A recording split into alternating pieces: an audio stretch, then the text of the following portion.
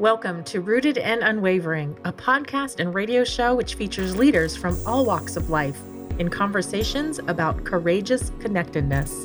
How do we stay connected to our best selves, especially when we are challenged? What becomes possible when we truly stay committed to our own and others' greatness, also when we don't feel it? Join host Hilke Faber, transformational coach, facilitator, and award-winning author of Taming Your Crocodiles, and his guests as they explore leadership greatness in today's episode of Rooted and Unwavering. Welcome to Rooted and Unwavering, broadcasting live from Phoenix Business RadioX, where we help people connect more deeply to their innate potential. I'm your host, Hilke Faber. This is the 19th episode of Rooted and Unwavering, and I'm here today with Bert van der Hoek, CEO of the Trimbos Institute for Mental Health in the Netherlands. Bert, how are you today? Yes, I have a double feeling because of, on the one hand, my sister-in-law has passed away last week. So we have had an extraordinary week with a lot of emotions and so on. And on the other hand, I'm very curious about this podcast. We know each other a long time, and I always think you have really good questions, and I like to make the story complete. So I'm ready for the first question there, Hilke. Thank you so much, Bert, and I appreciate your being here also in this tender time for your family. Appreciate that. And so we're going to talk a little bit more with you directly in a moment. Before we do that, I'm going to say a bit more about the podcast Rooted and Unwavering and also about Bert so that the listeners can get to know you. First about Rooted and Unwavering. So Rooted and Unwavering is a series of conversations with leaders from all walks of life, like Bert, to learn more about what connects us deeply to what is true and what happens when we get thrown off our base and how do we find our way back. And what I find is that there's many tools and concepts I can learn, and those are helpful. And what helps me most is to remember stories and thinking, how would Bert respond to this situation? Or how would Tony, or how would Bernard, or how would anybody else who's been on the podcast or I've met in my life? So that's the intention for this. So I invite you, as you listen to this, to listen to it from that perspective. Like, how can this person help me to widen my view and get more grounded into what I truly care about, even if that's different from the person who's speaking. So Bert van der Hoek comes with us today with so much experience. I met him many years ago. I think it's about a decade or more ago, when he was still the chairman of the executive board of the Friesland in the north of the Netherlands. Bert also has a very beautiful background. He's a classically trained guitar player and has a degree in organizational psychology and applied psychology from the University of Groningen, which is a very prestigious university in the north of the Netherlands, a great university. And he has worked throughout his life in occupational health, in safety, in government and semi-government organizations. And currently, he leads the Trimbos Institute, where he's the chairman of the executive board again.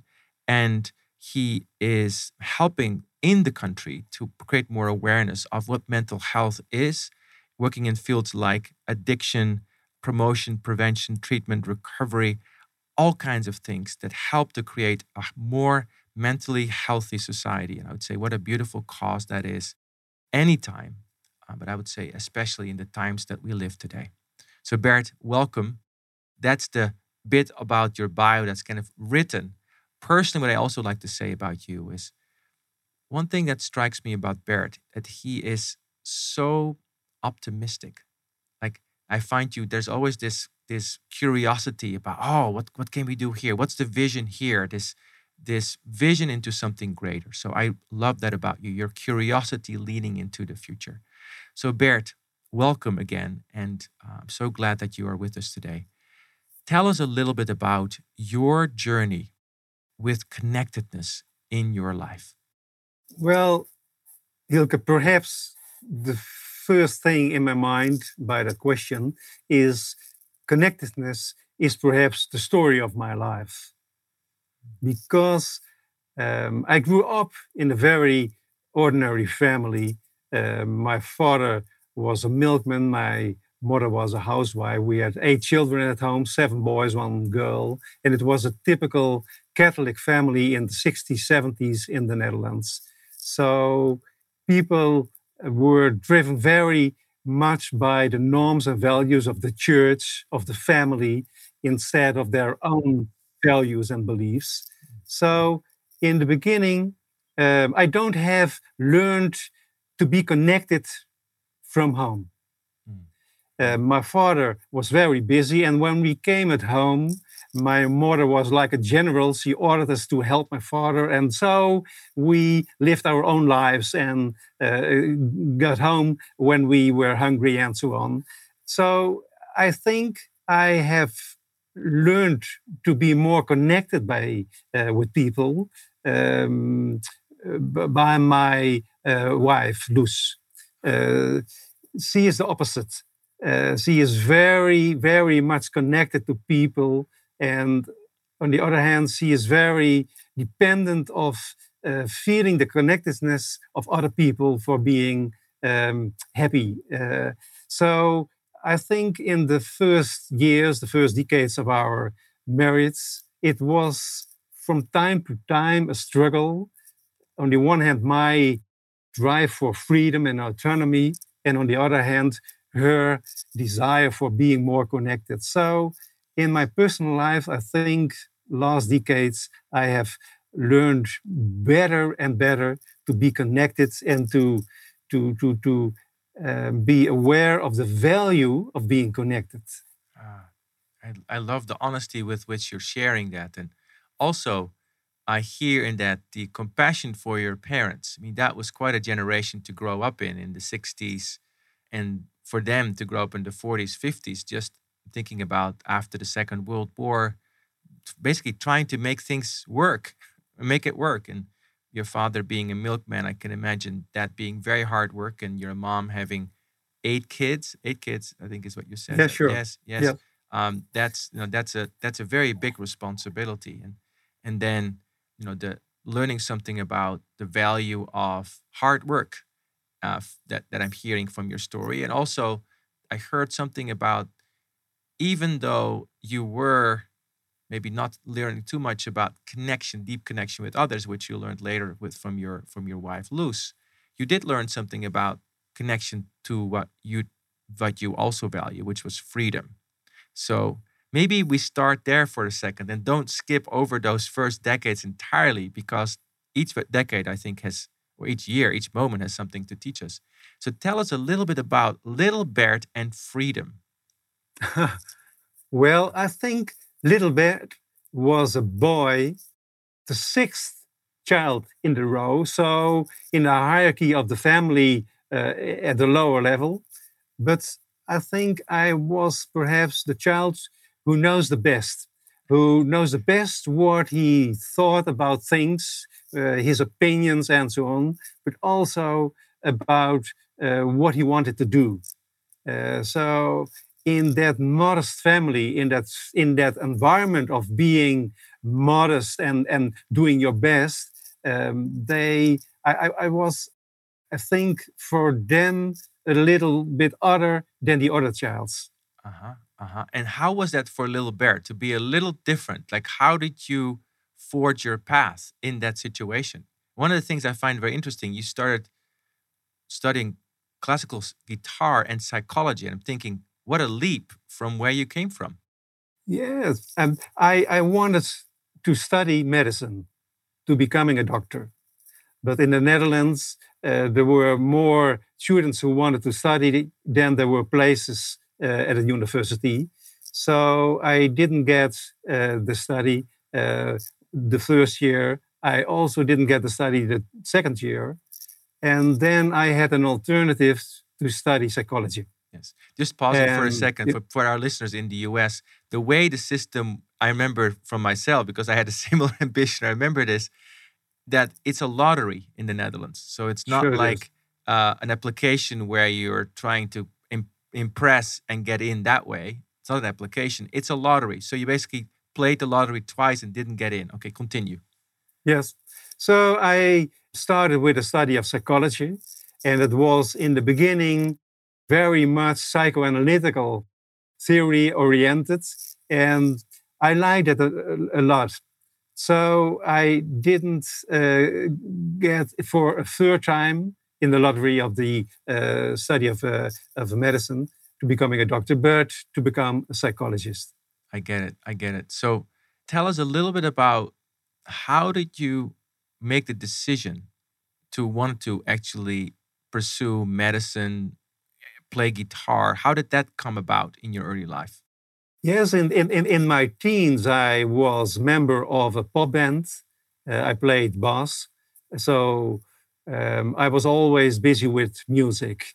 And that was after the sport, football. It was my greatest hobby. And all my time I was busy with playing guitar and playing in a band.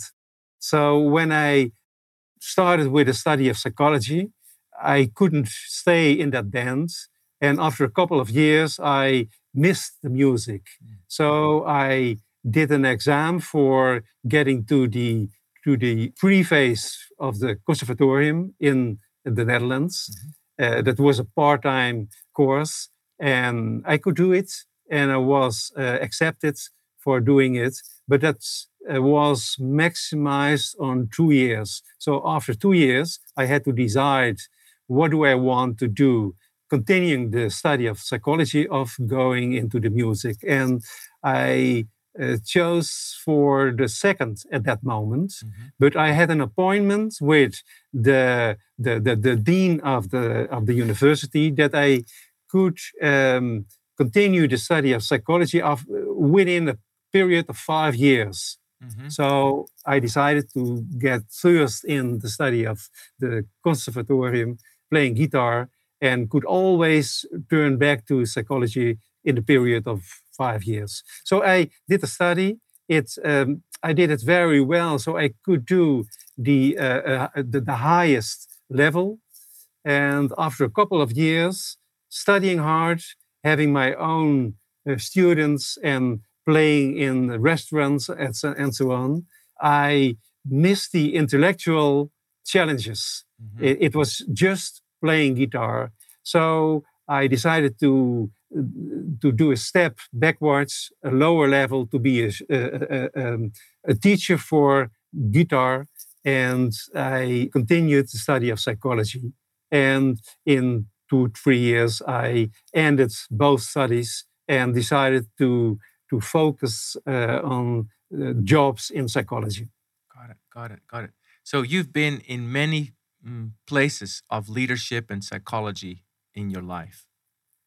So it is. Yeah. So reflecting back, what would you say were some of the core lessons you learned about staying connected to what truly matters in that time? What were some of the lessons you learned about what matters? It's truly about staying connected to what matters to you. To be honest, the most painful memory is that when I met Luz, my wife, that was in the beginning of the study of the guitar, I told her, number one in my life is the guitar. So the best place you can get is the second place. I told it more romantic, but it's very awful. And at that moment, it was really what I meant to do in my life, to become a top guitar player. Yes. And so I was so ambitious. That was the most important thing for me in life, more important than my new girlfriend. And what have you learned about that since? The other memory is a couple of years ago that Luz got the diagnosis cervix cancer. That was on Sinterklaas Eve, so it was very painful, and both we thought she should die in a couple of months because of that diagnosis. And fortunately, it has become well. She is treated, had an operation, and so on. And now she's feeling well. So it turned well. That's the most important thing. And you could say that in that time, I was so present and so close, connected to her. Yes, that's quite the opposite of the thinking the guitar is the first and my girlfriend is the second place. Uh-huh. And what do you discover about connecting with another and with yourself in that time after the cancer diagnosis with Luz, after Sinterklaas evening? Yes, that's I think the most important thing of connectiveness is that you really feel dividing life and living your life with another you cares about, you love, and so it is so the opposite of feeling lonely. Uh-huh. And it's so wonderful to feel the stability, the rest, the warmth of being connected with another. So I think the most important lesson is that nevertheless your ambitions, the most important thing is the relatives, your spouse or other people you are connected with. That's the base of life, I think. And how has that translated maybe also in how you interact with colleagues and how you lead others? Because that was a pretty formative time, not that long ago, but that was a pretty formative time, it sounds like. That time of facing death with not the guitar, but of your spouse. Like, what did you learn from that you now are potentially using or applying at work? Perhaps the association is with the life course of human beings. When you are a child, the age of 12, you are the center of the universe.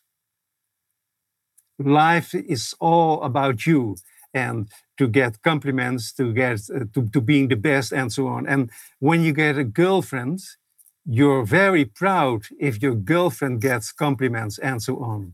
And when you get children, you're never so proud as that your children are doing well and people are very positive of them. So a kind of indirect valuation. And when that's association, I think, is the same in your working career. In the beginning, you are the center of all, and you want to be the best manager of all, the best, the most exciting challenges. You go on to do the best, and years and years later, you learn it's not about you, it's about your team you lead or something like that.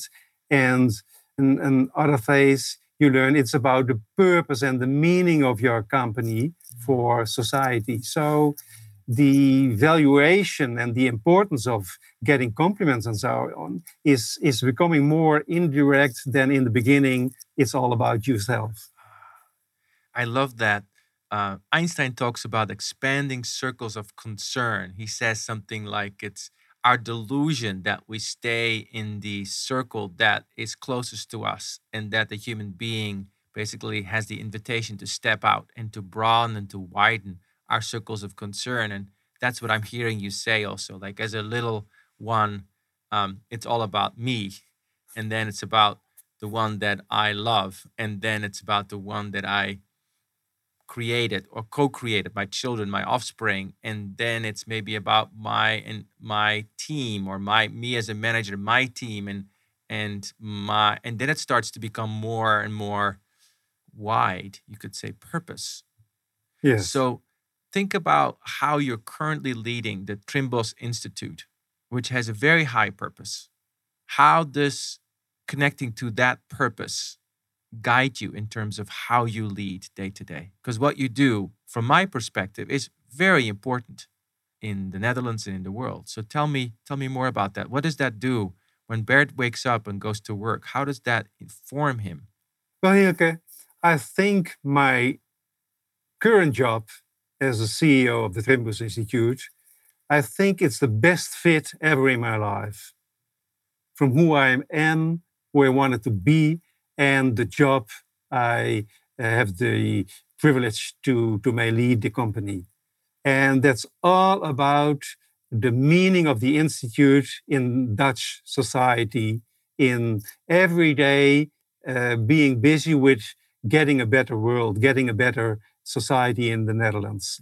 And so in my life, the value of justice has grown and grown. And at this moment, I think it's the most important one for me. When you realize that the socio-economic differences in the Netherlands, but also in the States, I suppose, are so big that where you are born is very important for the rest of your life because of the family where you grew up, the neighborhood where you grew up is so important for what you can become later in life, and that people in a better situation are living 8 to 10 years longer, but especially living for 20 years better without diseases and so on. So the difference is not because of your own success, of your own ambitions and drive, but because of the environment where you grow up is very, it's a kind of a destination for your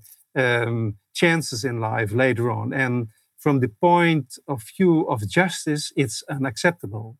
So in the Netherlands, and especially the Trimbos Institute, we are busy every day to get equal chances for everybody to grow up as they want, to live their life as they want to live, nevertheless, the environment where they are born. I just want to pause us there for a second, because what you said is such an important piece of information that's so easily forgotten, right? Because we can easily fall into the trap of, if I work hard enough, if I choose wise enough, if I exert myself enough, if I take enough responsibility, it's like the American dream, if you can make it, anybody can make it. And what you're saying is, sure, it's important. And from your own life, you've exerted yourself. You didn't just become the highest level guitar player, son of a milkman. You did stuff. Right? You came from pretty humble beginnings yourself. And now I hear you say that people that are growing up in a lesser fortunate socioeconomic situation live 8 to 10 years less and have 20 years or so less of health problem free time in their life, alongside other things. And I hear you talk about justice. You say that with the Trimbos Institute, you're working on this. So how do you work on that? I think in the beginning of my management career, I was focused on challenges and on results. At this moment, I'm just focused on our purpose. Just focus on unifying all people, all departments inside our institute to collaborate and to do one thing, make the world better. Everybody from their own point of view, their own point of knowledge, but focused on getting a better society, getting equal chances for everybody to live the life they want to do. So I hear you actually practicing within Trimbos Institute what you envisioned for society, which is equal chances for everyone, also within Trimbos Institute, as in terms of how you work together. You're unifying everyone inside the Trimbos Institute as you're working towards unifying the country in terms of having more equal chances. Now, how does the Trimbos Institute work on helping to create equal chances for people in society? How do you do that? Yes, that we do research, monitor all kind of developments, trends in society. We get also a lot of knowledge from abroad, and we are translating that knowledge to interventions, some programs, for example, prevention programs, promoting healthy living in the Netherlands, at schools, at workplaces, in society. So we are from the research, we try to make impacts by translating all that knowledge to meaningful interventions in society. Translating knowledge into meaningful interventions into society. There's more health. Maybe think a little bit about an example, sort of that our listeners can really imagine how that works as you are basically practicing your purpose of creating a better world. And as you think about that, one thing I want to highlight from what I've heard already from you is that you used to be entirely focused as how to be successful overcoming challenge. You could say it's one stage of development of a leader. Now you're at the stage where you're entirely focused on purpose. I just want to highlight that because I think that's such an important transition. And maybe for all of us to think about, like, what is my concern? What is my circle of concern? Where am I focused? Am I focused and not good or right, good or bad, entirely on my personal success, or am I attaching myself, focusing myself onto something bigger? I wanted to highlight that. So Bert, give us an example of maybe a person or a situation of a person in the Netherlands that may be helped by what Trimbos Institute does, for example, through prevention, so that we can sort of get the movie, get the picture of what actually happened, so people can hear what it's like to maybe grow up in a place that is less advantaged and what you face there and how you grow through that. Can you say more about that? Yes, I can give a few examples. The first one, which comes in my mind, is the mental health care sector. In the Netherlands, we have a growing amount of mental health problems, especially by youth. And the system, the care providers, don't have enough place for helping all people. So we have waiting lists where people are sometimes with severe psychological disorders have to stay on for more than 1 year. So that's unacceptable from the point of health, but also from the point of society.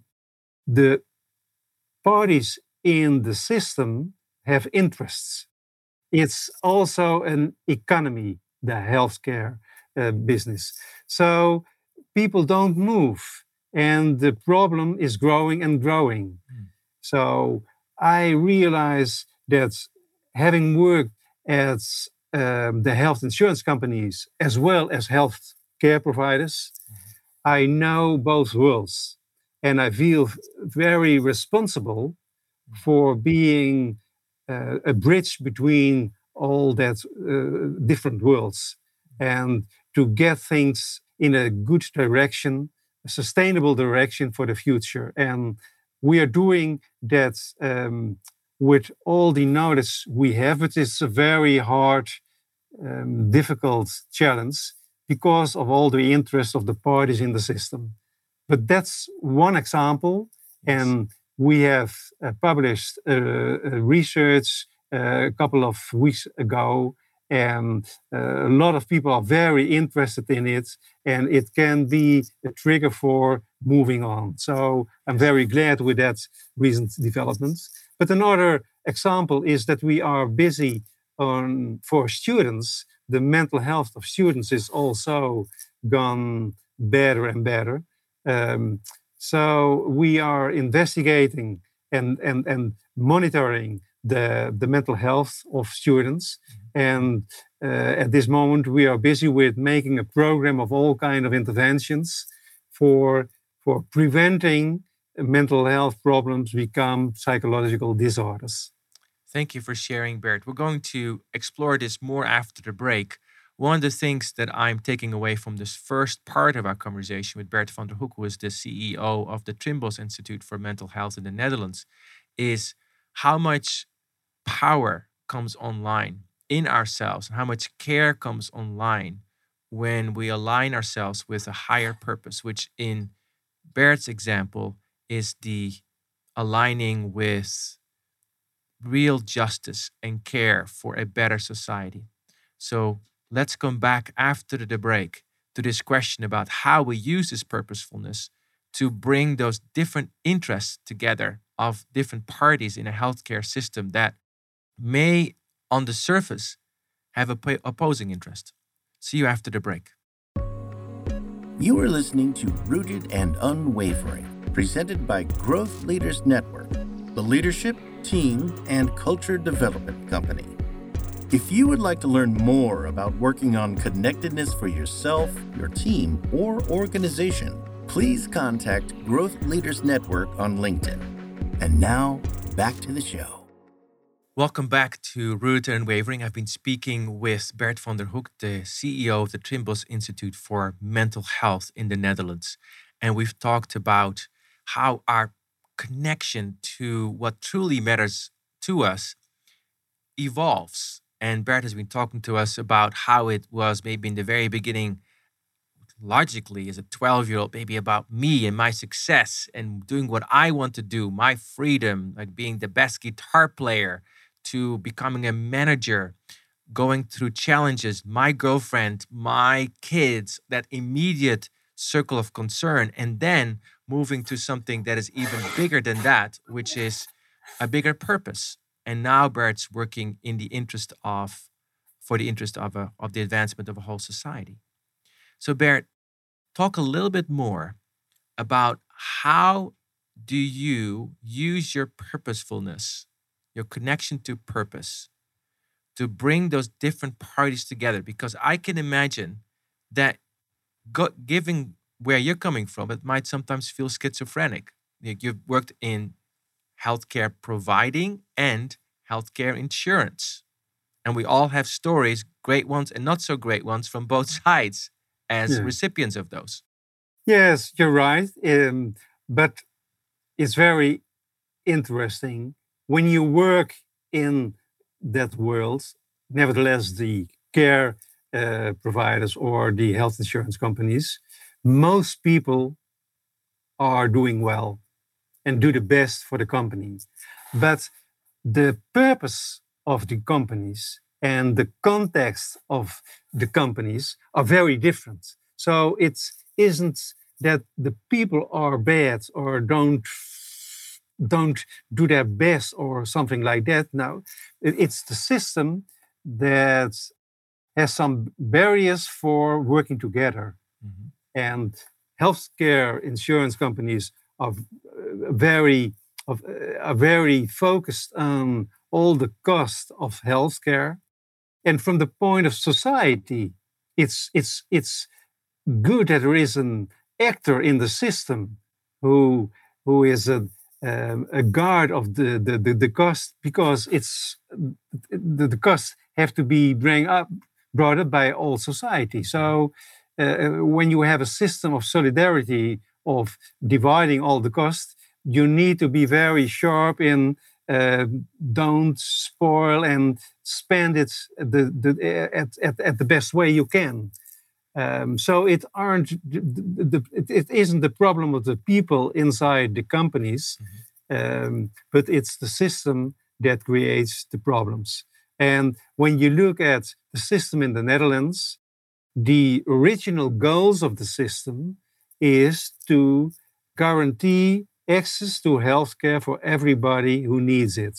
And it's a very good system of solidarity and of public values for quality of care, for payability of care, and for access to for care. So that's good. But the system itself has developed more and more in a bureaucratic system with a lot of rules and a lot of procedures and so on. So a lot of professionals are going away because of all the administration and all the rules and begin for themselves, or are leaving the healthcare and are going to do something else. So the system itself creates the problem. And the good point is that we have created a system, and when the system has grown bad, we can repair that and make it good. But the bad thing is that a lot of people have interest in the status quo. I get that. And maybe that's where the word justice comes in. Yeah, so it is. So it is.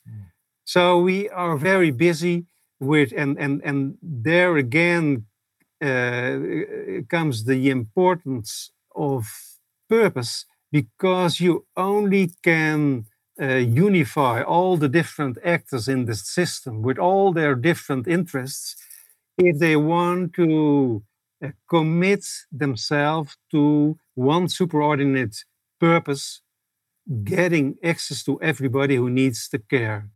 One overarching purpose that So it is. unifies everyone, right? Where it's like we want to have access for everyone of healthcare.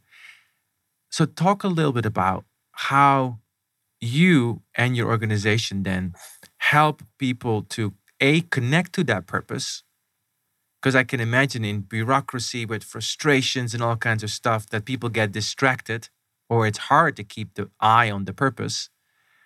So talk about that, and also how you personally motivate yourself, because I can imagine that things don't go always the way you'd like them to go. So how do you work with that?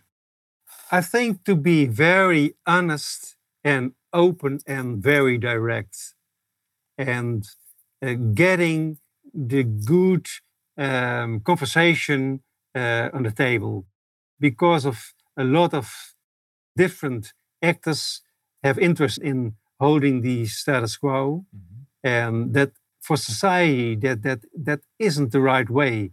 So I'm very busy with getting the right discussion at the right place at the right moment, by government, by the professionals, by the organizations and the CEOs of all the organizations. And so it's like a missionaries who is having a new message of a new system of healthcare. That focus on honest, open, and direct conversation. And my sense is that pierces, that cuts through the stasis and the stagnation and the entrenchment in the old interest, because at some point, truth prevails. You can't deny truth. You can only deny truth for so long. It's gonna come through at some point. So how do you, and how does your organization, how do you as a leader speak truth and facilitate those open and honest conversations in a way that doesn't alienate people? Because I can imagine that saying some of the things that you're saying might be hard for people to hear, or there may be resistance to it. And I'm thinking actually of our work together, Bert, and when we're working on culture change, I notice this in my work all the time. When we're saying we want to guide your organization to a different level of thinking, behaving, requires a level of honesty and requires change, and humans don't like change. So how do you work with that as a leader, as you're grounded in truth and honesty? I think the most important thing is to respect each other. And from respect and from awareness that things have grown as they have grown, and the situation has resulted in waiting lists and so on. Nevertheless, everybody is working hard. So respect and no condemnation of what people have done is very important. Also, not only telling the truth of the future, but especially asking how people think about the future.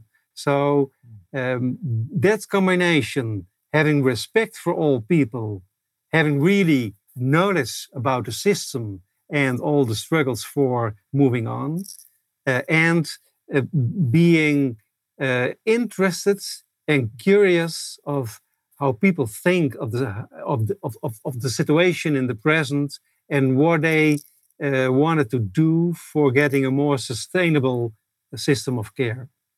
I want to hone in on both of these pieces a bit more. This respect and non-condemnation, non-judgment of others, and also the interest in how people envision the future. I'd like to hear more about that.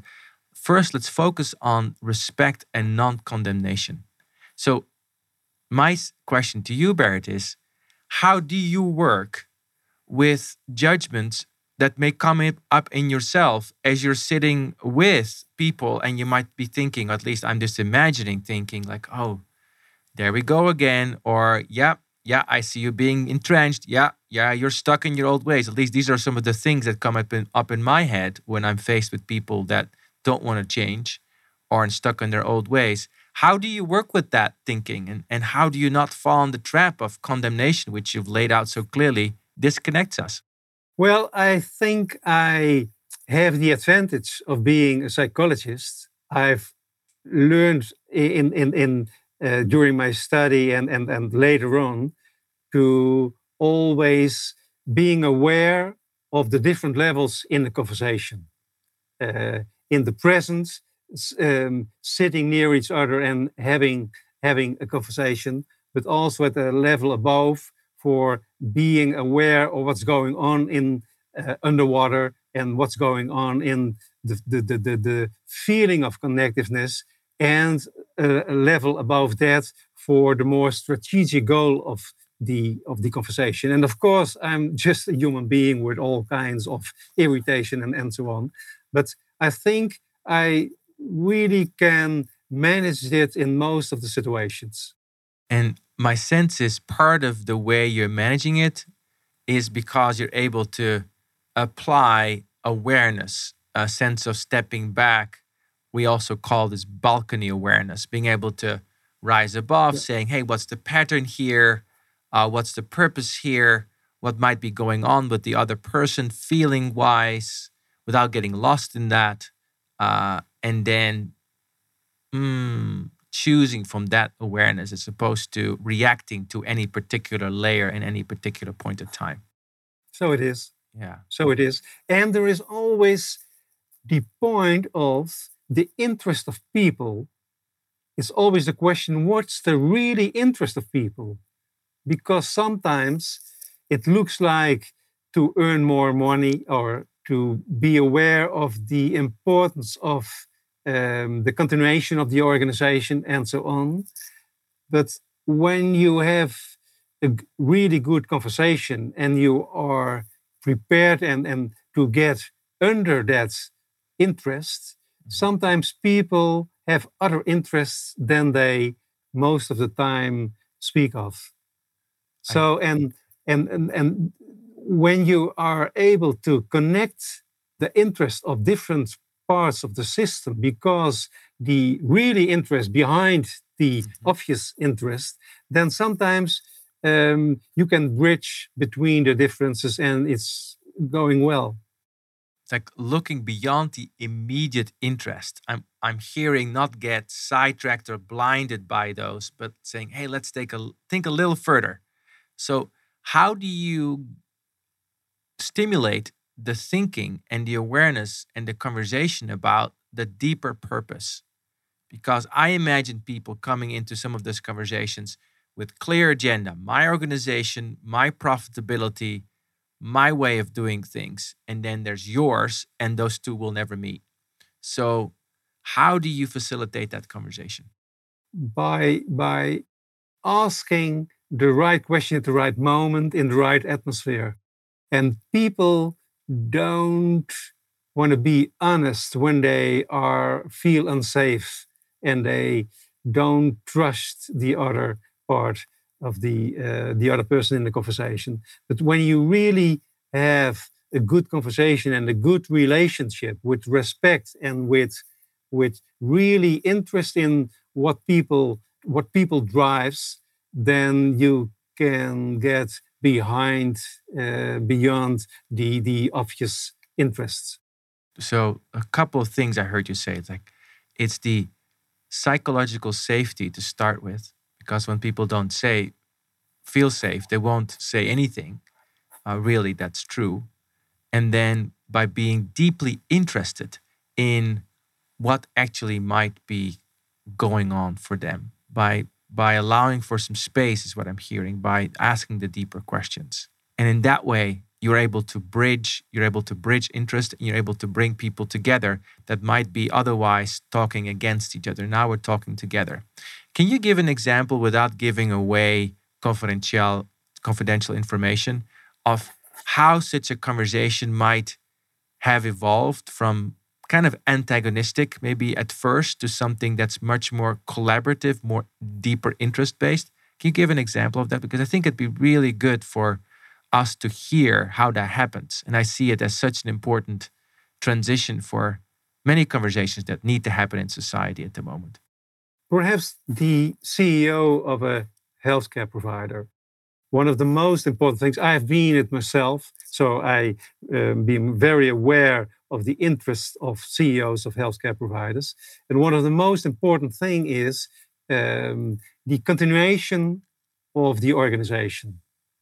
And one of the most important aspects of continuation is a really good and stable financial result. And when you are in a system with a kind of financing all the healthcare activities, people are very focused on how much they earn for certain actions, for certain professional interventions, and so on. But if you can get a conversation to the level that if you get a guarantee that the continuation of your organization is well, so for about 8 years. So don't be afraid of getting risk for continuation of the organization. Let's make a step towards the purpose. How do you think you should be a better caregiver, a better organization of care for more people without waiting lists? Can you imagine a situation in you could do more for the people who really need it? It's with the comfort of the financing and no risk of the continuation of the organization. And then people have ideas and are becoming more flexible and becoming out of the focused beliefs of I need to get that kind of money for the continuation of the organization. It's a beautiful example. I can see even the way you're talking about it. At first, there may be this almost contracted way of thinking. My success is very narrow. It's this activity with this much money, therefore continuation of my organization. It's a very simple, basic equation that people play. And what you're basically doing is I'm expanding the equation by having you challenge your beliefs of how we can do this, and by going into sort of a bigger picture thinking, like what would happen if survival of your organization would not be an issue, and you can think about broader care. Now, I'm thinking about that conversation, but how do you guarantee that to somebody that because people will say, well, I'm listening to this like, well, but nobody's going to guarantee me that the organization that I represent is going to survive. So how do you help people with that? Well, that needs a conversation with the health insurance company. And the health insurance company has one important goal, that he has to every year they get a view of what do all the members of our company will need for care and what will it cost every year. And at that kind of calculations, they decide the highs of the premium for all the insurance aspects. So they are very busy with the risks they run in their business. Mm-hmm. And when you can get to a conversation that, imagine you know the costs for next year for sure, no risk for sure, and perhaps 5% more than the amount of all the money for this year, but that's for sure. Could you imagine what it means for healthcare providers when they get the money they need for all the patients they get, and you make the appointments that they earn a certain amount of money, but have to do the care for all the people in that region or something like that. So you need to be creative for making it possible for people and for actors in the system for being focused on the future and seeing the broader picture. One of the things I get is none of the actors in the system can accomplish their objectives by themselves.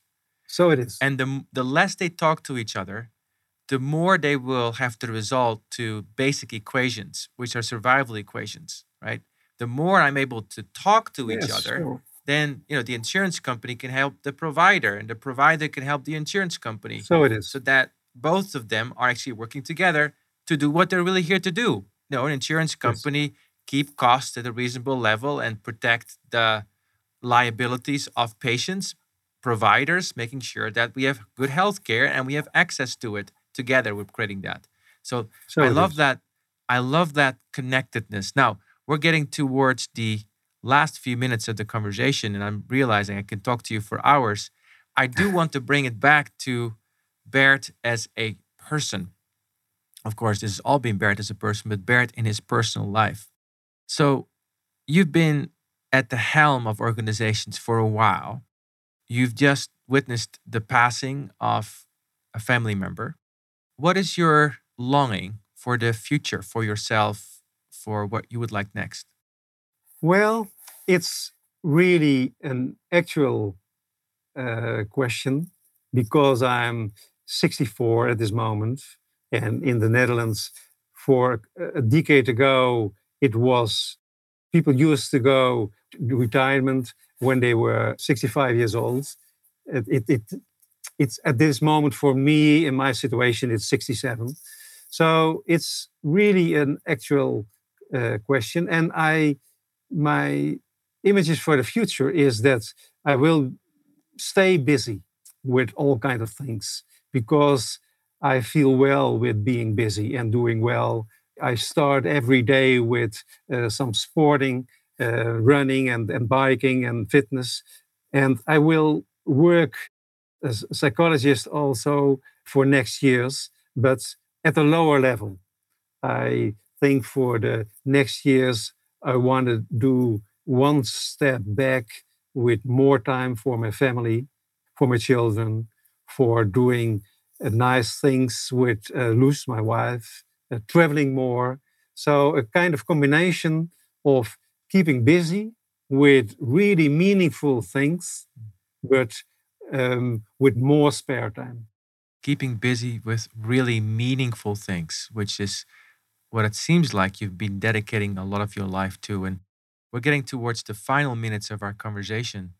Some of the takeaways I've had, and there were many, were that there's this awareness of finding our own voice, our own freedom, which you actually pursued probably unconsciously in a very early age, playing in the band, pursuing that. And I sense the momentum you're able to create by listening to that. And then, the band into the conservatory, the psychology, all of these interests you pursued that weren't prescribed, but you actually went after that. And then the expanding circles of concern and thinking about what am I really valuing it? And how does that include? And how does it include the people around me? And how does it include my society, my higher purpose? And then this last piece of the conversation, which to me fascinating, about creating that deep commitment and conversation toward purpose of parties that have such an important a role to play that they only can play well together. So thank you for sharing that today with us, Bert. Final thoughts from you, maybe also thinking about speaking to a person who is in the middle of their journey and maybe thinking, how do I focus on my own connectedness, what's truly important to me? How do I do that? What would you like to say by way of closing our conversation? Well, perhaps be confident of yourself. You don't need to prove yourself to society. You don't need to prove that you really are a human being with a lot of talents and qualities.